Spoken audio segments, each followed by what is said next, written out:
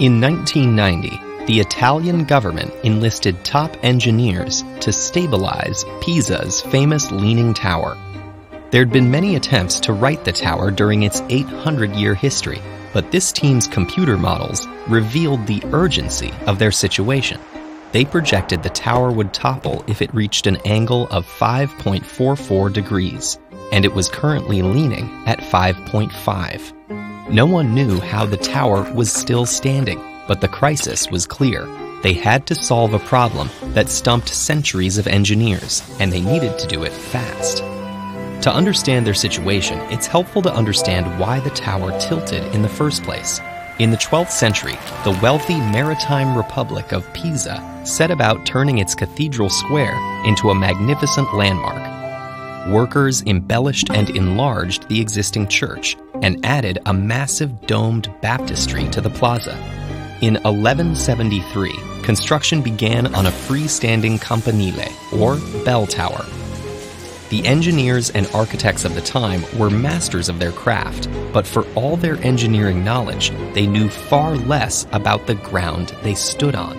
Pisa's name comes from a Greek word for marshy land, which perfectly describes the clay, mud, and wet sand below the city's surface.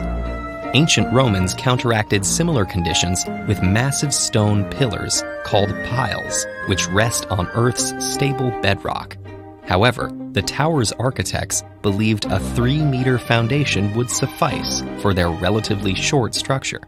Unfortunately for them, less than 5 years later, the tower's southern side was already underground.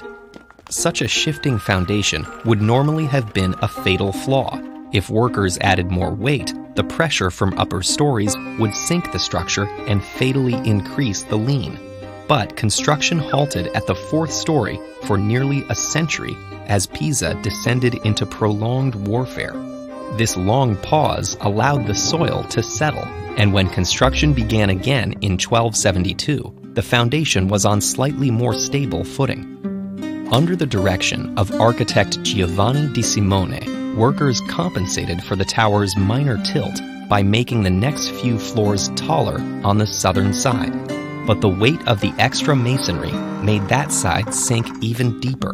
By the time they completed the 7th floor and bell chamber, the angle of the tilt was 1.6 degrees. For centuries, engineers tried numerous strategies to address the lean. In 1838, they dug a walkway around the base to examine the sunken foundation, but removing the supporting sand only worsened the tilt.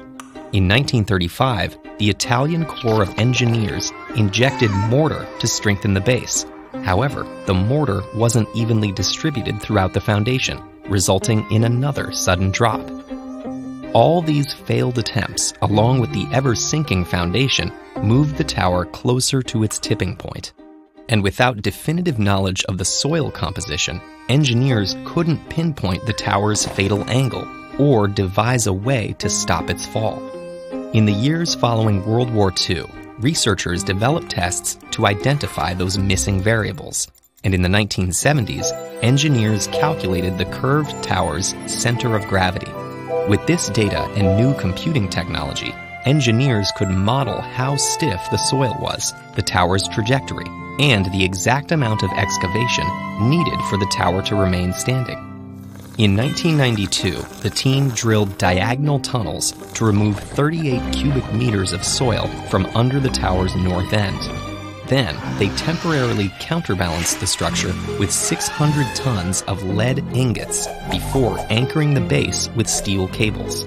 More than 6 centuries after its construction, the tower was finally straightened to a tilt of about 4 degrees. No one wanted the tower to fall, but they also didn't want to lose the landmark's most famous feature. Today, the tower stands at 55 or 56 meters tall, and it should remain stable for at least 300 years as a monument to the beauty of imperfection.